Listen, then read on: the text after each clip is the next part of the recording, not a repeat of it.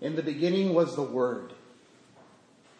This opening to the Gospel of John deliberately echoes the first words of Genesis, in the beginning when God created the heavens and the earth. Also, like Genesis, light and life and creation are being formed in these first words of John's Gospel. All things came into being through him.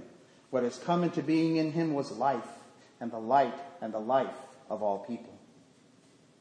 These parallels to Genesis are intentional, as they serve notice to the hearers of this gospel that although he's not named until verse 17, Jesus Christ is God, present and participating from before creation itself. The confidence and sweep with which the narrator introduces the Christ is unlike any language elsewhere in John or anywhere in the other three Gospels, the Synoptic Gospels.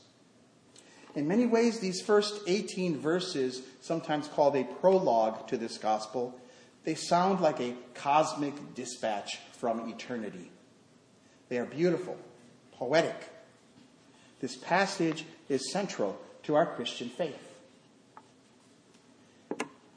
Yet I have to admit, these words often leave me cold, nervous, even scared at the immensity of God.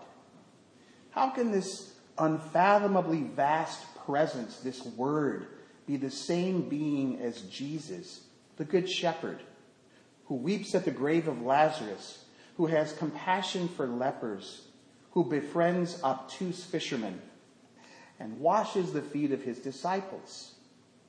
That's the Son of God we know best, friendly and compassionate. But here he is the Word. And the Greek word for word is logos, a term that encompasses all kinds of meanings: speech, language, thought, and reason. There is a long history of thinkers who expounded on the concept of the logos, from the Greek philosopher Heraclitus in 500 BC to the ancient Stoics just before the time of Jesus, who conceived of the logos as the intrinsic rational principle in the universe, ordering all things. For these philosophers, the logos is the divine reason that permeates the world and makes it a meaningful universe rather than a chaos. In John's prologue, then, he states with confidence that Jesus is that same ordering principle of the universe.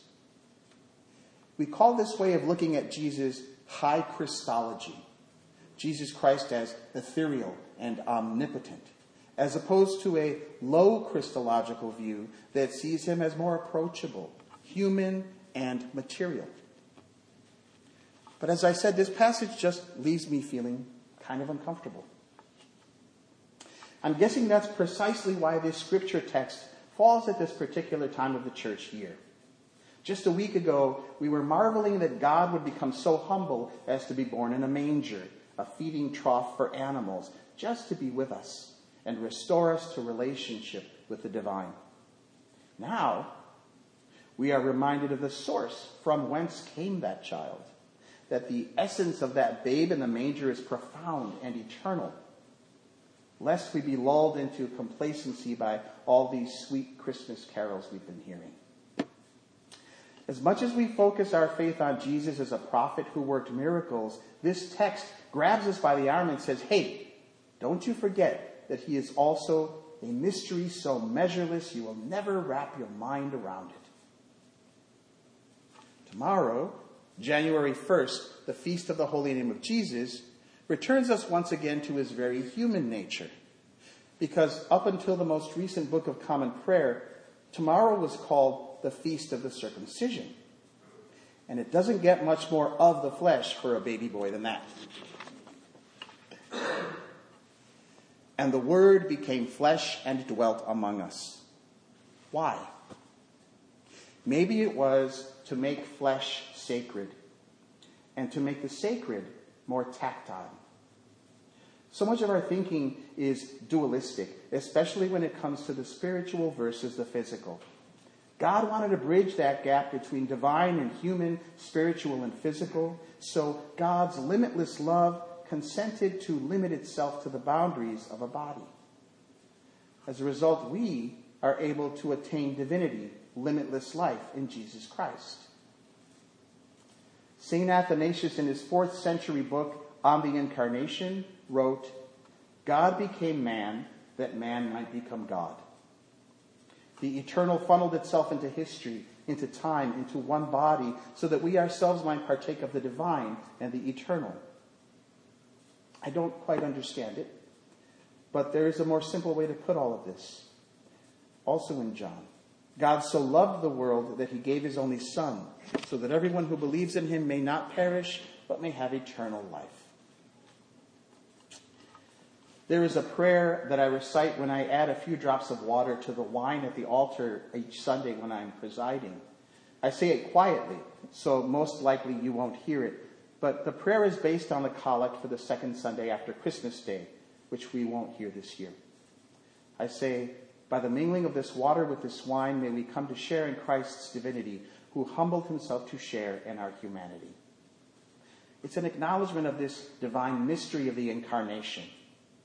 The water which I have just blessed, when I drop it into the wine, dilutes itself into the wine and makes it holy, just as Christ became flesh and makes us holy by becoming one with humanity. As I say, it's a mystery. 8 years ago, when my mother could still stand up on her own, I had occasion to help her shower while I was back for a visit in Wisconsin.